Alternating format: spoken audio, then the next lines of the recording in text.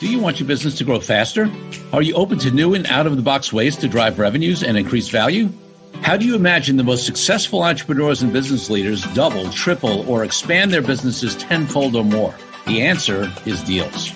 This is a weekly podcast featuring conversations with business owners, executives, and leaders as we reveal behind-the-scenes details that give you, our listeners, the confidence to pursue your own deal-driven growth.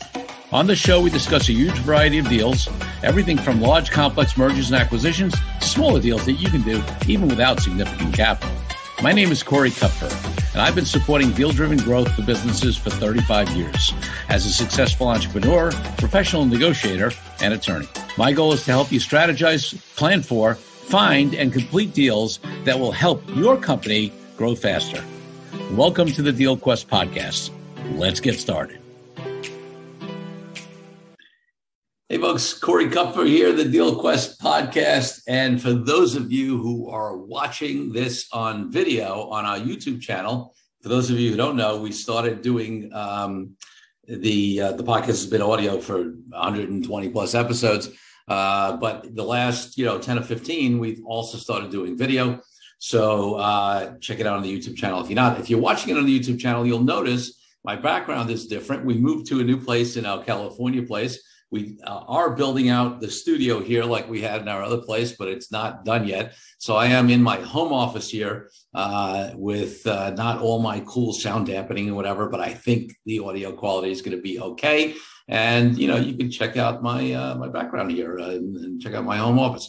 So what are we talking about today? Well, the last solo cast I did was on capital gains on the issue or the eventuality that potentially capital gains is going to go up. At least that's what the current Biden administration is proposing. Whether that will pass or not is a big question mark. But we talked about the implications of that for deals. So if you haven't listened to that solo cast, you may want to go back. It actually was, I believe, by far, in fact, I know by far, by multiples, my most popular solo cast, in fact, my most popular podcast episode. So everybody's obviously, it's a hot topic. So I wanted to actually do a follow-up. So this is Capital Gains 2, maybe a deeper dive. And I want to really drill down, into, because there, the last solo cast, I really just talked much more about the landscape and history and how the fact that there are generally a lot of other factors that impact deal flow. It's not just capital gains rate, right? So, and things like that. And also, mentioned that there are people who are accelerating their deals.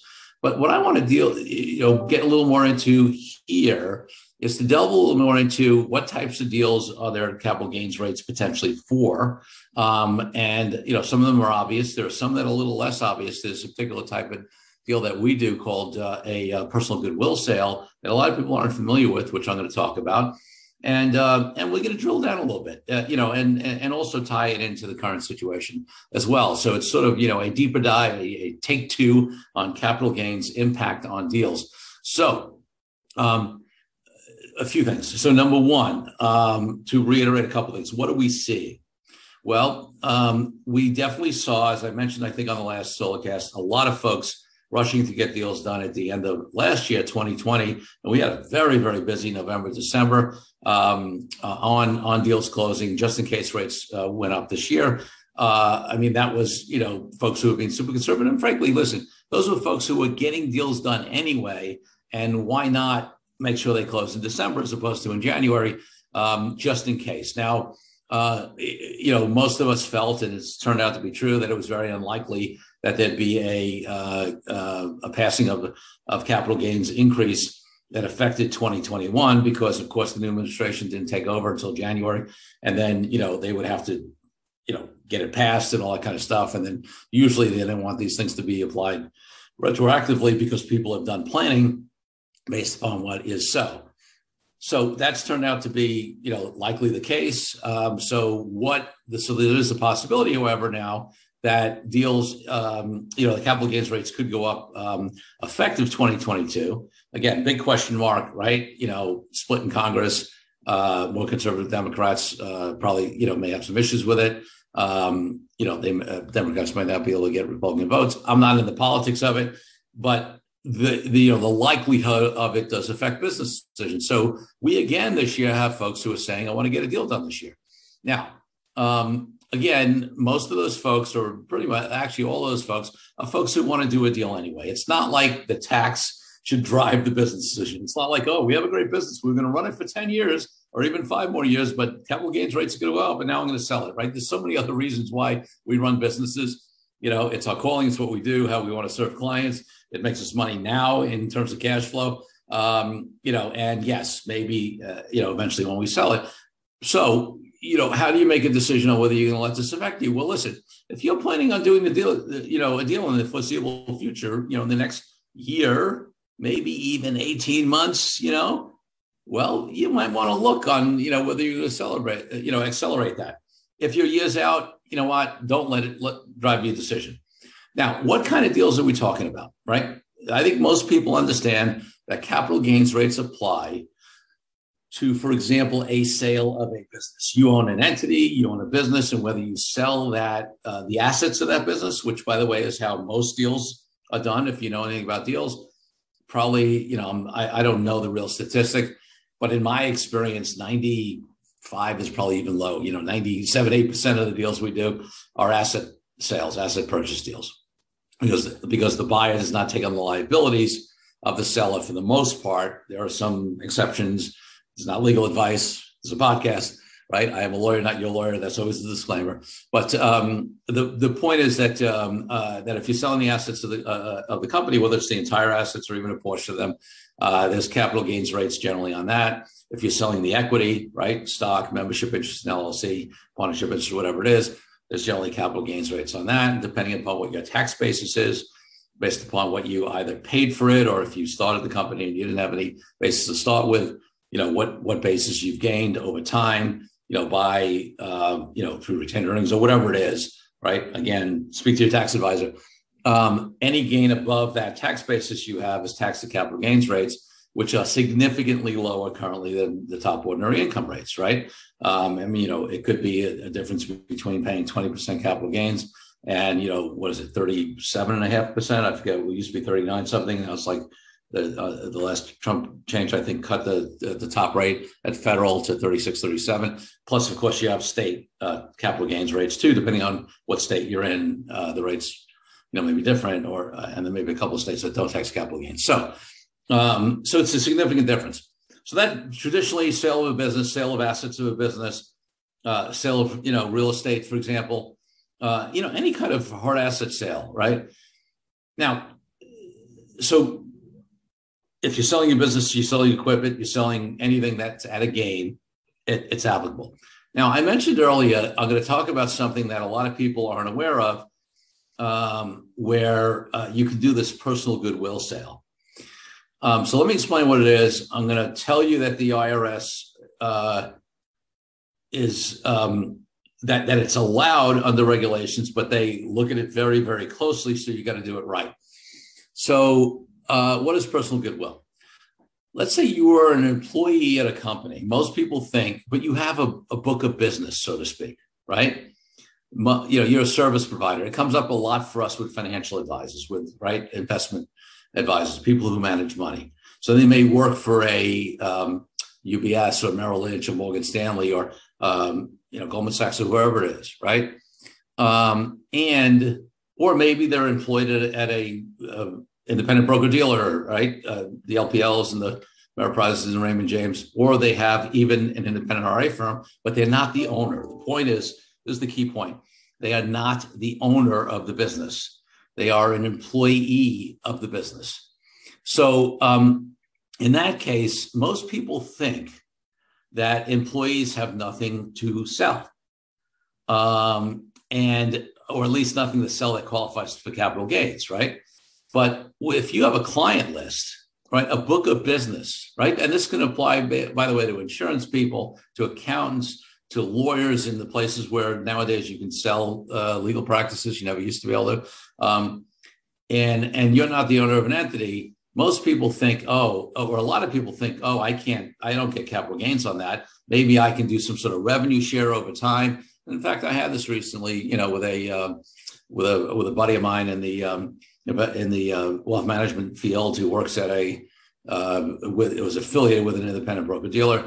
And the way a lot of those deals are done when if something happens to somebody and somebody takes over their practice, is that they do it on a rev share basis. But the thing is, on a rev share basis, that's most of the time the way that's structured, it's ordinary income to the seller, or it's not even a sale in that case, it's just a rev share. So if you are the advisor, or again, any service professional who is deceased or becomes permanently disabled, or maybe retires, whatever the triggers are for your book of business to transfer to somebody else, well, a lot of people do it as a rev share, and then it's ordinary, whatever money you get as ordinary income to you, which is not the best tax treatment right now.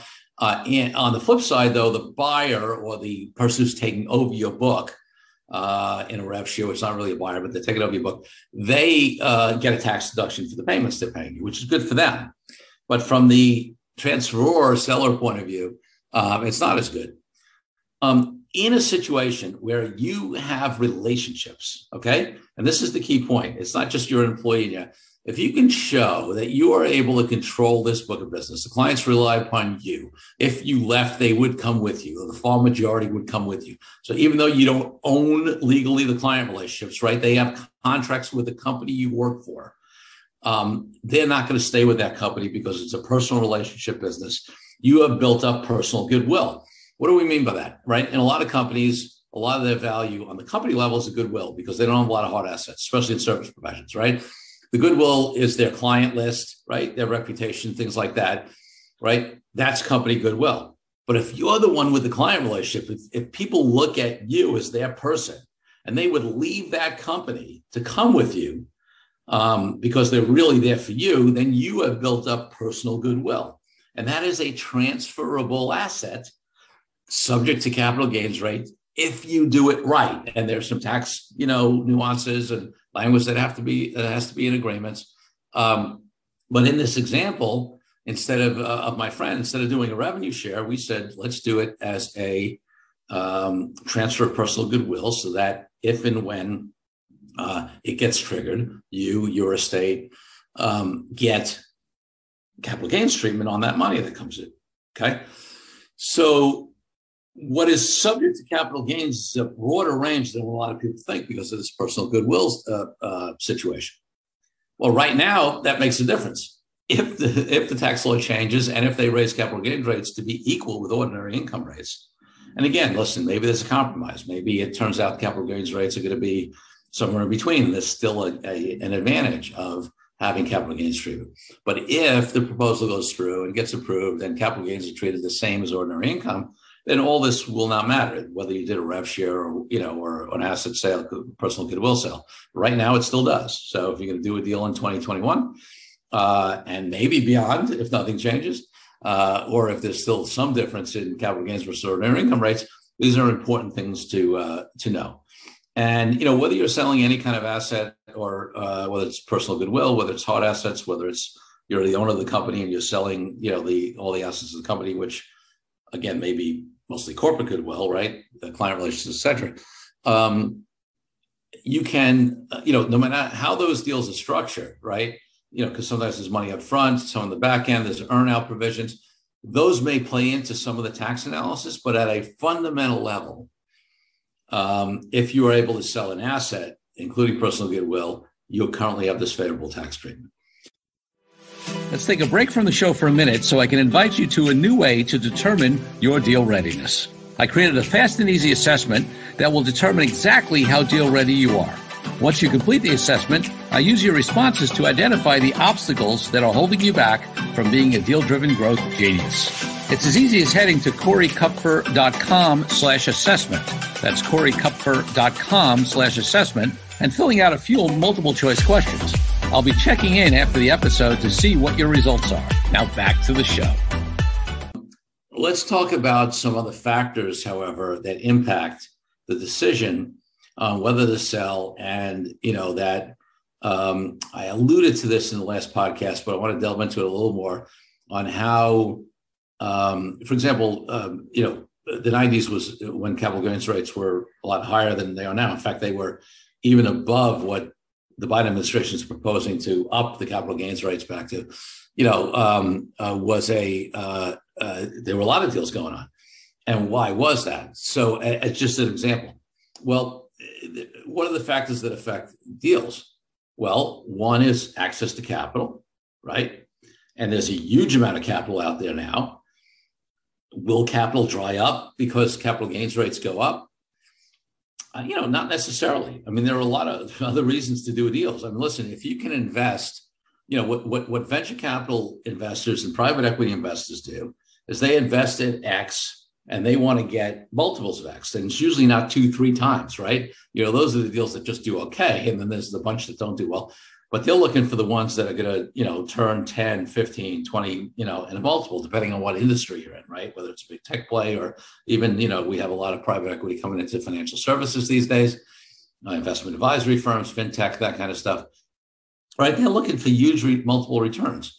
So if they are in an environment where they still think they can get those kind of returns, sure, is the net amount that they get after tax going to be lower?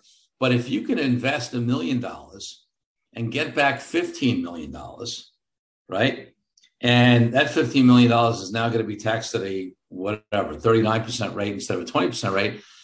Sure, it's not as good, but you're still netting, right? On your on your $14 million gain, right? You're still netting 60% of that, which is the $9 million profit, as opposed to 80% of that, which is a $12 million profit, right? That's still a deal that makes sense to do. So as long as the economy is strong, business is strong, and people think that they can get multiples on their returns, not that the difference in capital gains rates and the impact on their returns, because they do projections and that helps, that influences their investment decision. But at certain of those multiples, they're going to still do the deals anyway. The other, point of it is that if you are the business owner and, at some point you're looking at selling your business, there are a lot of reasons people sell a business. Time of life, you want to retire, right? You want to move on to a new business. You're tired of it. You have a health issue. You need to raise capital to expand, which is a sale of part of the business. All of those factors don't go away. People aren't going to run businesses forever just because capital gains rates are higher, right? In some industries, like real estate, and it doesn't only apply to real estate, it can apply to other types of assets. It may encourage more like-kind exchanges. They call them 1031 exchanges, which is a reference to a tax code section.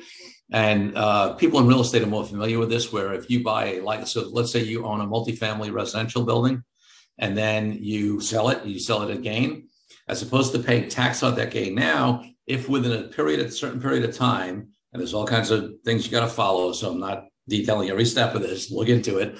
But if with a very short period of time, you roll that into another like-kind investment. So in my example, you own a multifamily residential building, you roll that, and let's say you bought it for $5 million and now you sold it for $10 million, right? Okay, if you roll that $10 million into another multifamily residential building, or there may be other kinds of real estate that are still considered like kind, all right, then you defer the gain on that. You don't have to pay capital gains. So there are ways around having to pay capital gains, by the way, that exist now, but may become more popular as rates go up, to defer those capital gains just to get the time value of money, or maybe to make a bet that at some point, the winds change and capital gains rates come down again, right? So there are more creative ways that may come into play if capital gains rates go up that will also help facilitate deals getting done, like 1031, like-kind exchanges, which again, used mostly for real estate, but don't have to be. There are other kinds of assets that you can sell at a profit and then buy a similar asset class and still defer the gain on it. So I think, if rates go up, it will encourage that. Also may encourage how deals are structured, for example, to play things, over time, because if the, or maybe even go the other way, require more money up front because the buyer is, not getting as much cash total, so maybe they want to get more up front. But whether that's possible also depends upon the market circumstances. So Should we panic? No, I think I made that clear on the last podcast.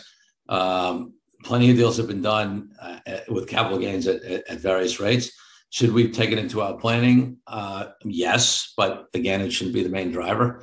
And then keep in mind that there are capital gains opportunities in different areas that you may be less familiar with, this personal goodwill one being a particular area. Listen, always you should get great legal and tax and accounting advice. This personal goodwill area is tricky. You don't want to get the IRS to reject it at some point on an audit. You want to make sure you do that right. So definitely get your advice there if you're thinking about doing that. So I'm trying to think if there's anything else. Listen, if anybody has any questions at any point, right, on how you structure these deals, on capital gains, on whether you should be potentially doing a deal before capital gains rates go up, definitely reach out to us. We're doing a lot of this stuff in cross industries. I mean, boy, we've done deals. I mean, we have this focus in financial services. We're doing a lot these days, investment advisory, but we do a lot in tech still. We've done restaurant deals. We've done licensing deals. We've done building and cleaning and maintenance company deals, vitamin companies. I mean, you name an industry, we've probably done it. The ophthalmologies, roll-ups, financial services, tech. We've done some manufacturing even, and I say even because we operate out of big cities generally, but we have clients all over the country, and they're on all different businesses. So wherever you are, whatever you need, if you have any questions on this, we do a lot of these whiteboarding sessions to help folks structure. If you're on the acquiring side, for example, and you want to put a program together to acquire. In fact, I got 2 of these coming up. I got one coming up in next week in California, and then one in New York with clients in the financial services space who are looking to do multiple deals to acquire.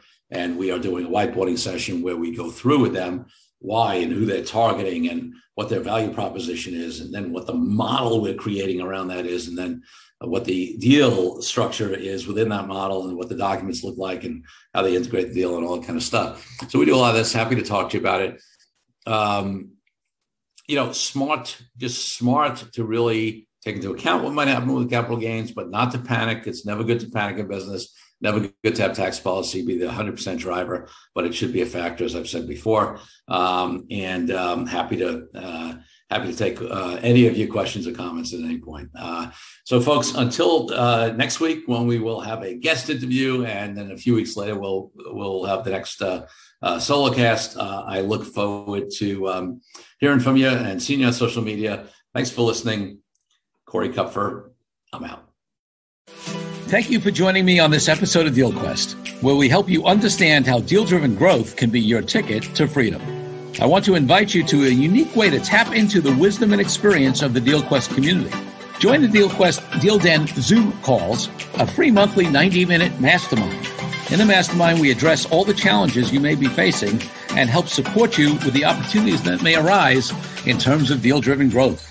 You will get input not only from me, but all the members on the call will collaborate and serve each other in a mastermind format. To sign up for the free mastermind, go to www.coreykupfer.com/dealden. That's coreykupfer.com/dealden. I'll see you there. I'm Corey Kupfer. Until next week, wishing you the freedom and financial prosperity that I know your DealQuest will bring.